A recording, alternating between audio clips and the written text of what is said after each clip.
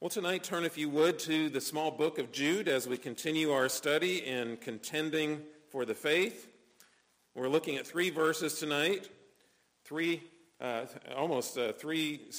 sermons worth. Jude 8 through 10 is what we're looking at tonight. Let me remind you that the context here is of looking out for false teachers. And I have to say, there are all kinds of people out there who teach all kinds of things. And now, in our history and in our technology-driven era, these teachings are so very available. You can go on the internet and find transcripts. You can go on the internet and find audio. You can go on the internet and find video of all kinds of teachers teaching all kinds of things. Things about morality, things about heaven and angels, new things, old heresies. How do we know who is teaching the truth and who is not? That's something Jude is addressing here, looking at particular avenues or particular ways in which false teachers show their true colors. Verses 8 through 10 fit in with verses 5 through 7, which gave us 3 different examples. And here it follows up by saying these words, "Yet in like manner, these people also, relying on their dreams, defile the flesh, reject authority, and blaspheme the glorious ones. But when the archangel Michael, contending with the devil, was disputing about the body of Moses, he did not presume to pronounce a blasphemous judgment, but said, 'The Lord rebuke you.' But these people blaspheme all that they do not understand, and they are destroyed by all that they, like unreasoning animals, understand instinctively." And of course, reading those words, I'm sure you understand them, just like I certainly struggle with understanding them. But let us ask the Lord to bless our time together, that he might help us by his Spirit to understand them. Let's bow in prayer. Father, as we consider your way and this your word, we are reminded that all of your word is for our benefit and our good, and your word shall not go out void. Lord, we pray for understanding, hearts to understand. We pray for hearing, ears to hear it. And we pray, Lord, that the gifts and the possibilities that you have given us to understand even these difficult teachings, you would give to us by your grace. We pray these things and pray that if anything should not be consistent with your word, shall pass away, never to be heard from again. We pray this in Jesus' name. Amen. Well, as we approach this section of Scripture, I think we need to be reminded again, this is about particularly false teachers. And you know, in our country, in America, the mid to late 19th century, the 1800s, served as a breeding ground for American versions of false teaching. In fact, many of our cults and strange teachings of today originated in this time period. It was post-Civil War period. There were those who were focused particularly, perhaps even overemphasizing eschatology and other kinds of visions and dreams and all those things. And whether it's Joseph Smith and Mormonism, or whether it's the Christian Scientist movement, or so many other cults and false teachings in the Christian church, all kinds of these varieties, these false teachers, in a sense, were a dime a dozen.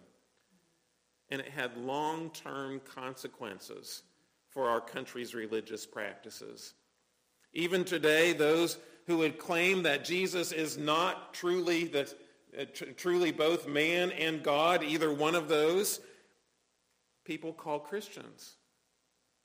Even today, those who would teach very bizarre and false practices amongst the people of God against Scripture, yet are categorized in the secular teaching of what Christianity is as Christians. Now, Jude declares that many of these false teachings have a few things in common. Thus, you'll see the words, "in like manner."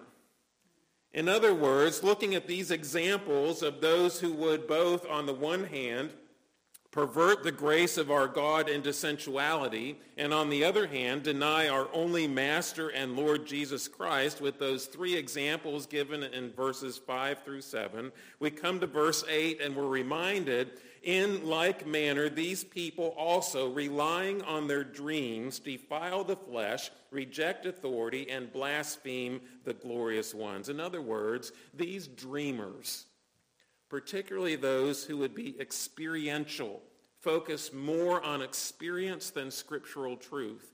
Those who would rely especially on dreams and visions and extraordinary things. These individuals would do three things in particular which follow our outline tonight.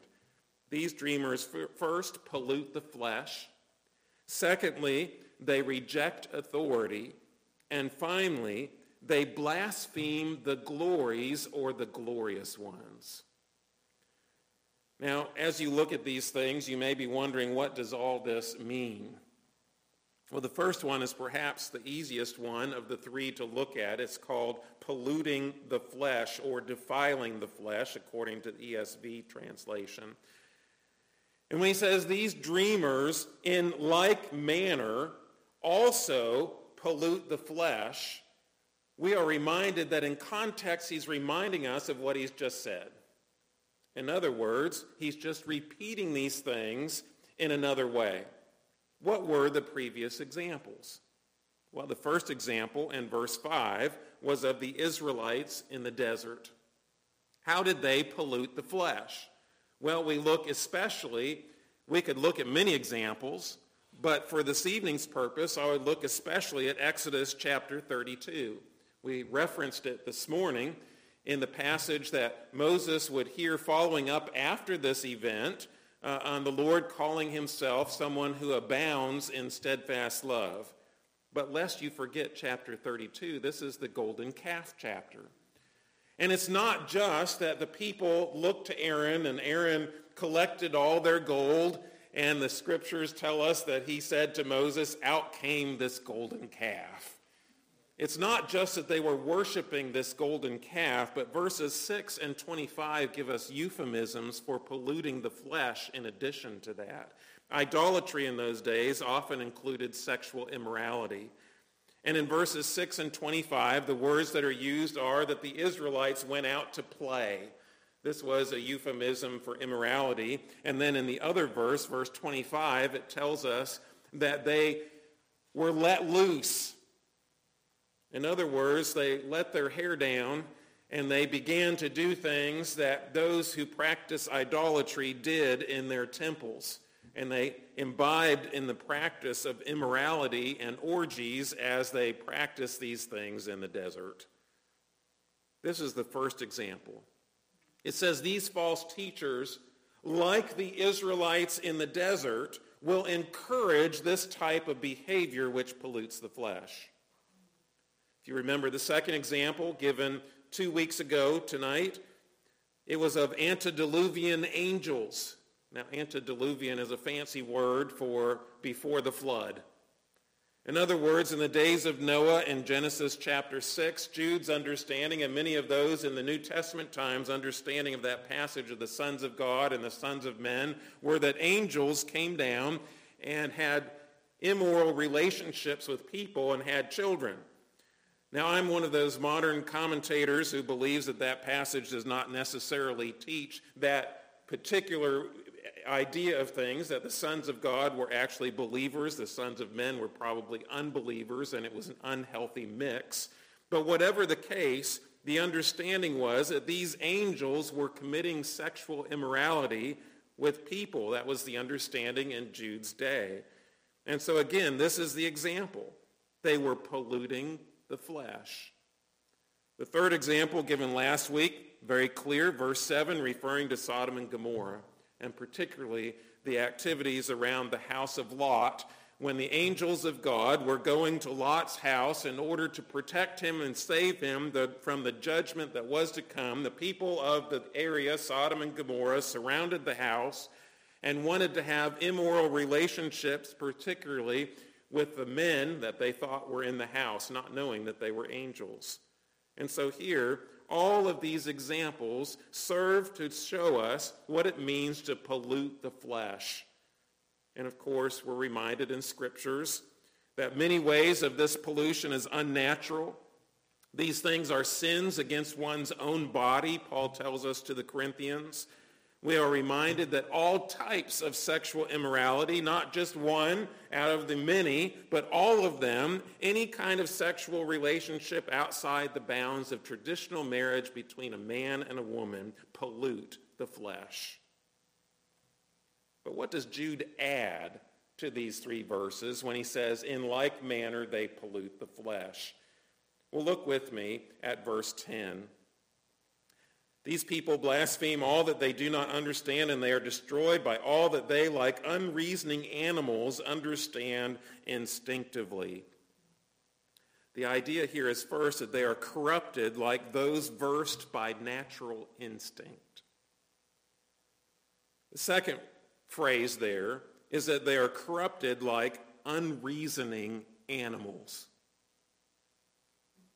In other words, he's saying that those who promote these practices and those who engage in polluting the flesh are like animals acting by instinct. I have to say, as we look at the degradation of morality in our own country, and now it's not just that families are broken and that men and women are leaving for another partner. Now it is baseness that we have never seen publicly before. Some of these things have always happened behind the scenes in our own country, but now publicly displayed.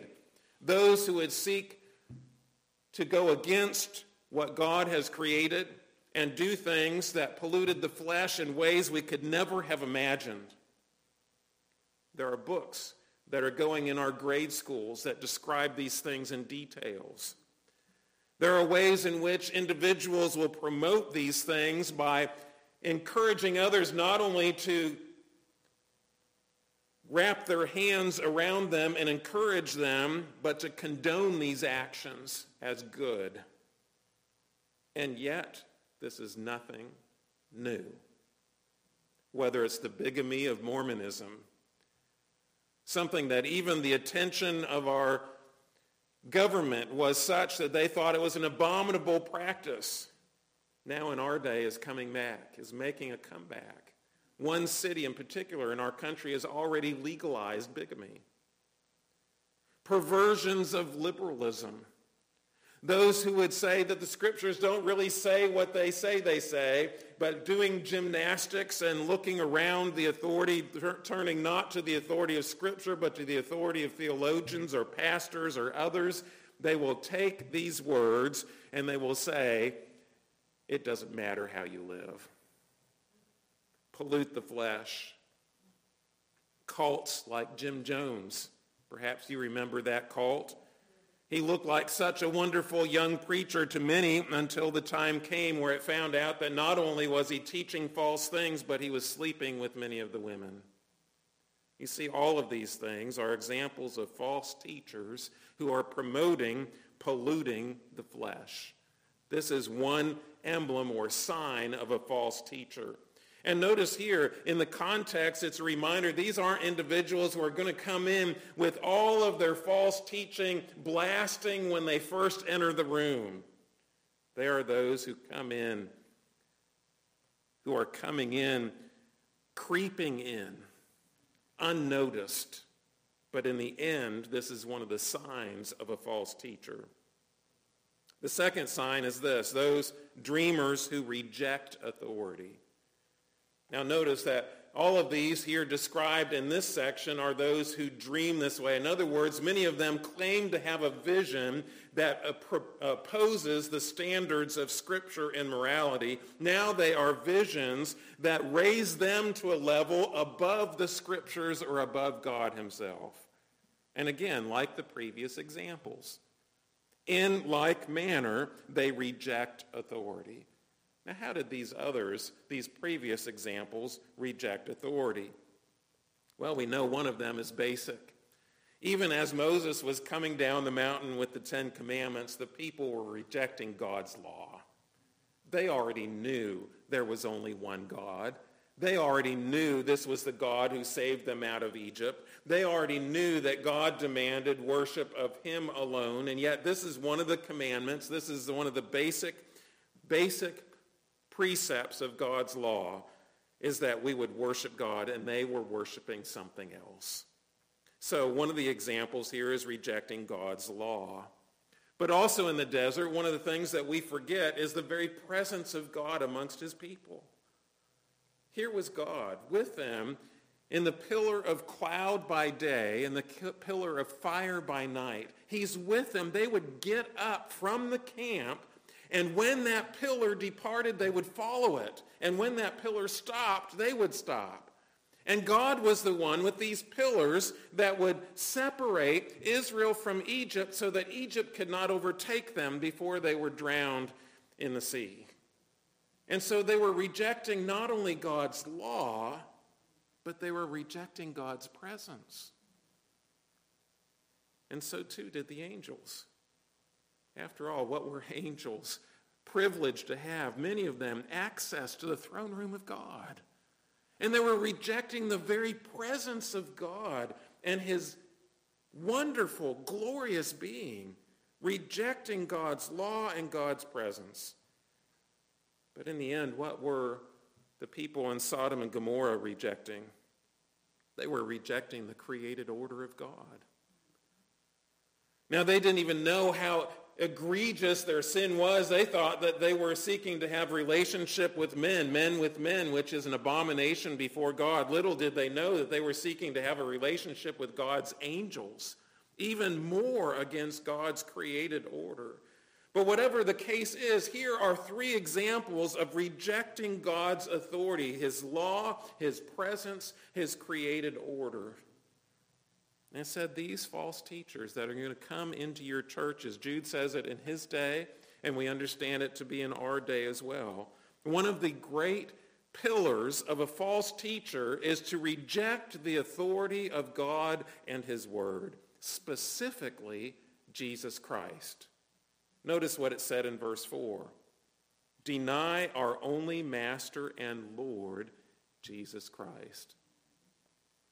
Now, you may have heard, of course, that one of the things when you become a Christian is you become a Christian and you make God your Savior. You make Christ your Savior and your Lord. Of course, that terminology is a little messed up. We don't make Jesus our Lord. Jesus is our Lord. We just recognize that when we come to faith. We recognize Jesus is our Savior because we're aware of our sins and we begin to understand by faith the atonement of Christ. We know that he's our Savior. It's the same thing with being our Lord. It's not that Jesus is not our Lord until we come to faith. It's that when we come to faith, we recognize that reality. But the false teacher, in the end, rejects the authority and lordship of Jesus Christ. How does he do that?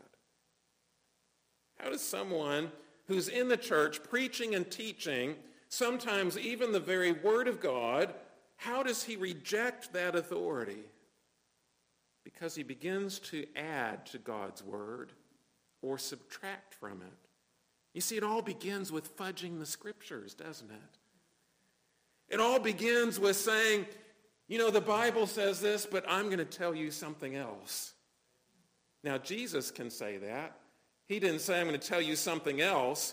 He just told us the meaning of them, those things. In other words, he said, the law of God tells you that adultery is wrong, but I tell you, even looking at someone with lust in your heart is wrong.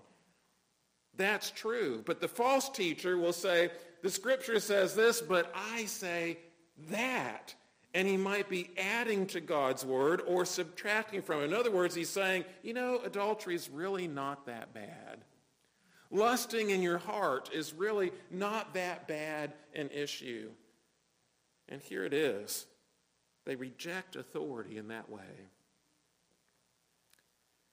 You know, when you're rejecting the church and its authority, you can do that in all kinds of different ways. You can do that blatantly, or you can do that behind the scenes.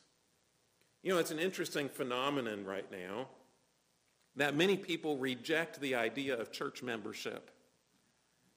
Now, what is church membership? In my mind, church membership is the result of professing faith in the Lord Jesus Christ.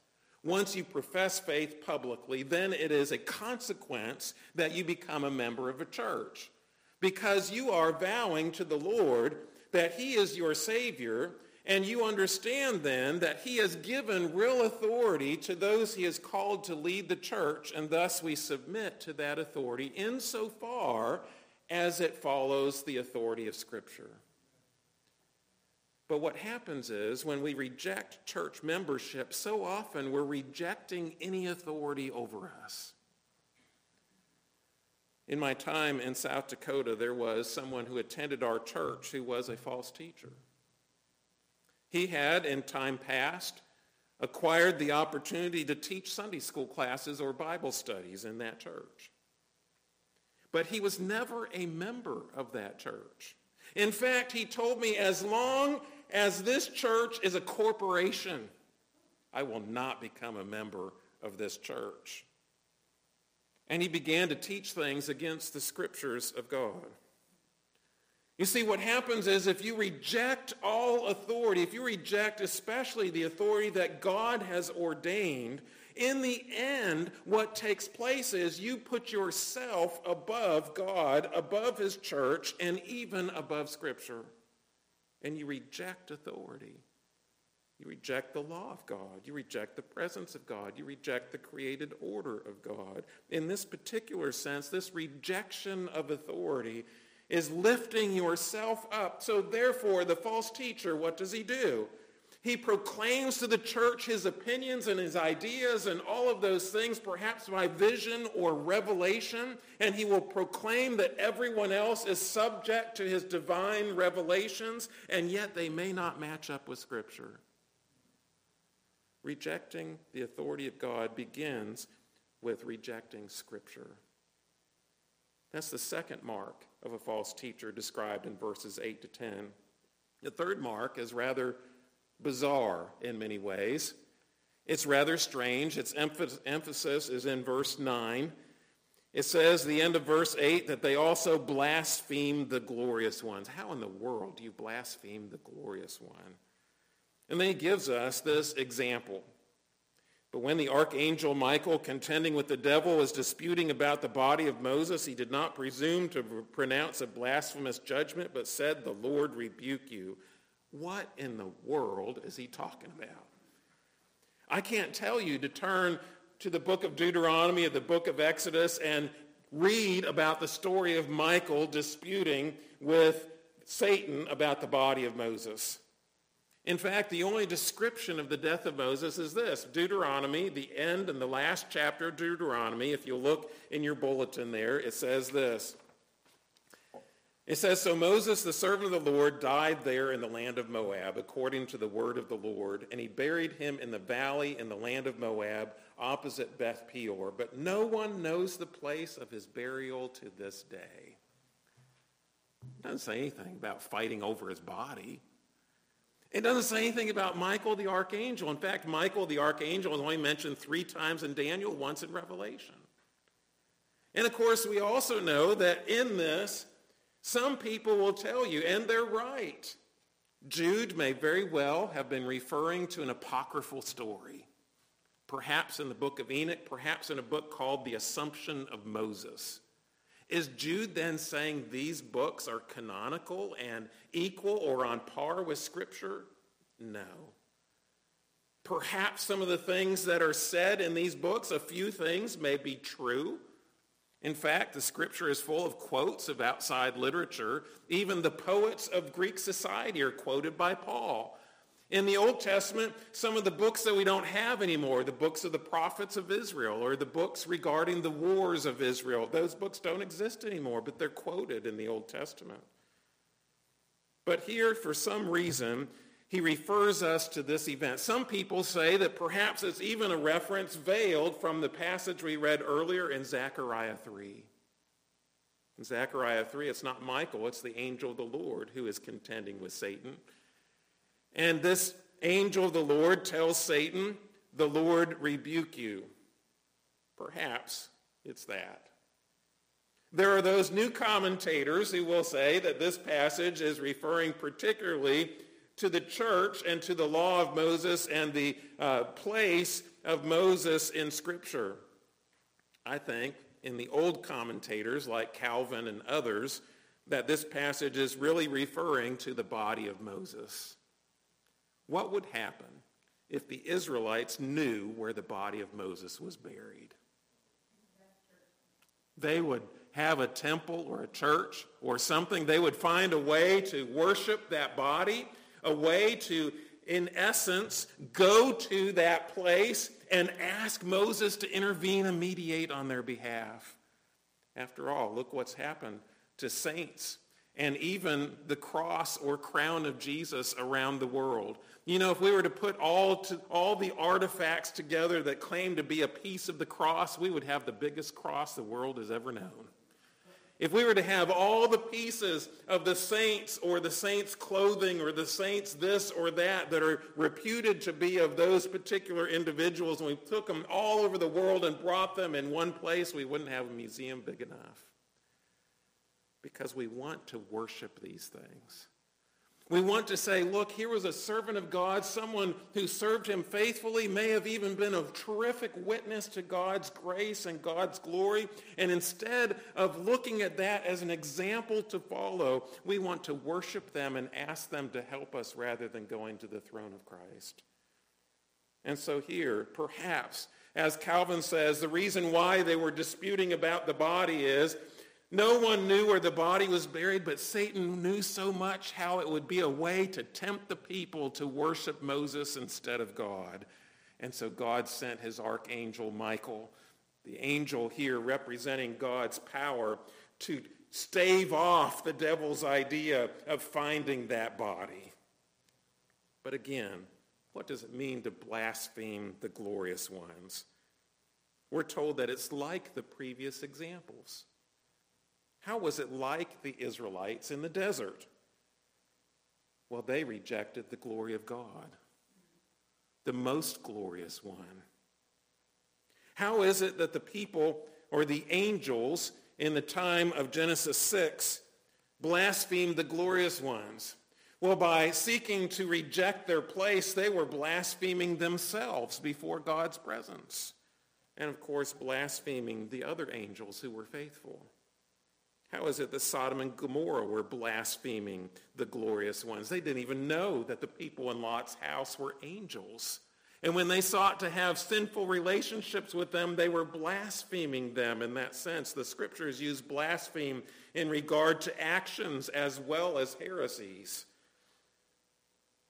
And here, the best example in verse 9 is that we would not blaspheme, or a false teacher would not blaspheme, or would blaspheme rather, unlike the archangel Michael. In this description of this story, how could Michael have blasphemed a glorious one? Well, it's interesting. It's not a positive example of a glorious one. It's actually a negative one. He did not presume to blaspheme the devil. How do you blaspheme the devil? We see the devil, we know, was originally a glorious one. Scripture says he was more glorious than all the others of his creation. It describes in great detail the beauty and the wonder of this created Satan. And yet that individual in his pride chose to rebel against God, and he was rejected and kicked out of heaven. Jesus even describes having seen the devil and his angels fall from heaven. To blaspheme the devil is to presume to have the authority to damn the devil. And Michael recognizes it's not his job. Instead of presuming to say what was true, even true about the devil, and proclaiming judgment upon the devil as one of God's originally glorious ones, instead he calls upon the Lord to rebuke the devil. Think of this. Some of us recognize the evil in some of our leaders. We recognize, for example, that some of our leaders are liars. Some of our leaders promote immorality. Some of our leaders pass laws that are unjust. Some of our judges do things that are opposed to the righteousness of God. But we should still call them by their titles. We should still show respect for them because God has called them to be those over us. And in that sense, we submit to God's authority by placing them in authority over us.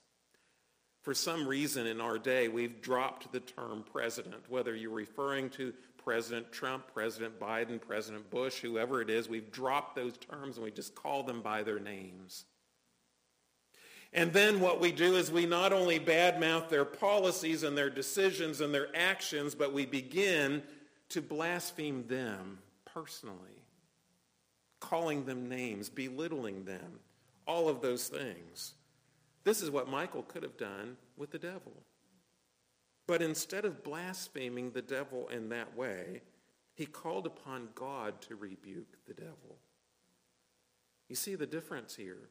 A false teacher will presume this power upon himself because he has rejected God's authority. He has claimed that authority for himself so that he can proclaim judgment on others. Perhaps it's the judgment of someone who is unjust in the society around him. Perhaps it is judgment on someone in the community who is taking advantage of others. But in the end, it will often lead to the judgment of someone who is faithful in his own assembly. In other words, don't claim authority even over demons so much as demonstrate submission to Christ's authority. There's another example we could turn to. That is the example in Scripture where those who proclaimed the name of Christ and went out to exorcise demons from an individual.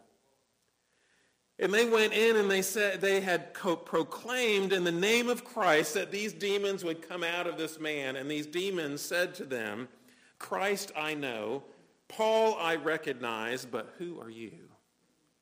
And they took that demon-possessed man, and with the power of these demons, they overtook these men, and they began to abuse them so that they left the house bleeding and damaged because they were not believers necessarily in Jesus Christ. They invoked Christ's name, yes, but they were not submitting to Christ's authority. This is a false teacher.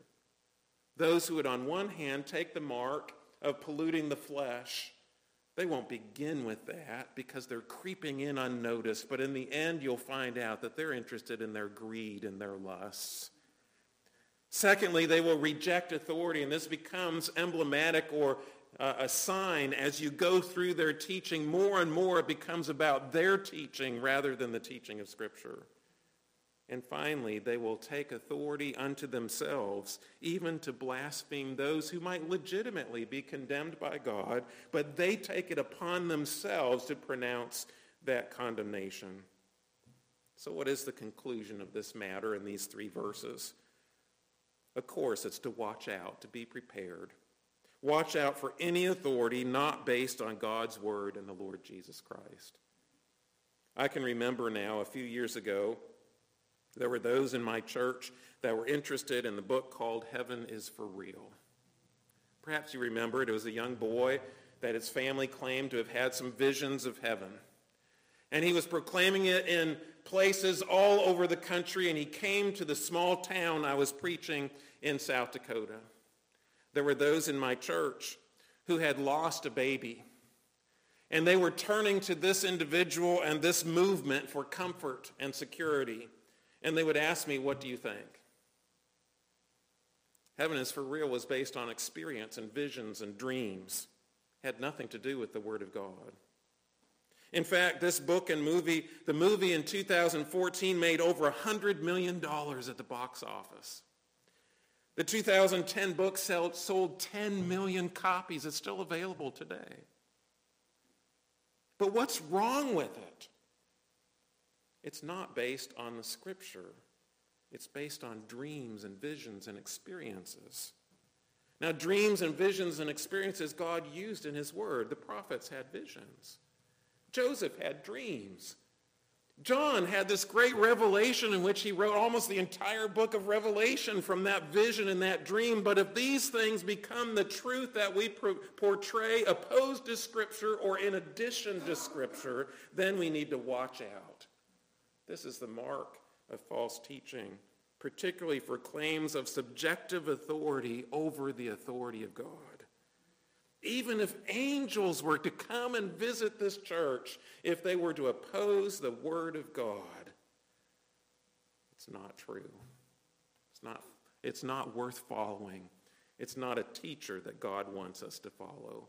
These false teaching dreamers have their grips in so many churches and so many lives and so many people. They're on our airwaves. They're in our churches. They're in all of the media and entertainment of our lives. And yet, by God's grace, he has provided a faithful remnant to hear warnings like this, to stand on the authority of God's word. Let's pray. Father, there are times when we will be tempted to follow another way. There are times where someone will creep in, all looking like they are angels of light, looking like they are gifted preachers and teachers, looking as if they are wonderfully moral people. But in the end, some of them will be wolves in sheep's clothing. Lord, give us, Lord, the ability to determine truth from falsehood. Give us the ability to accept what is true and to deny what is false. Lord, protect your church. We cannot do this by our own efforts, but only by the power of your Spirit. We pray in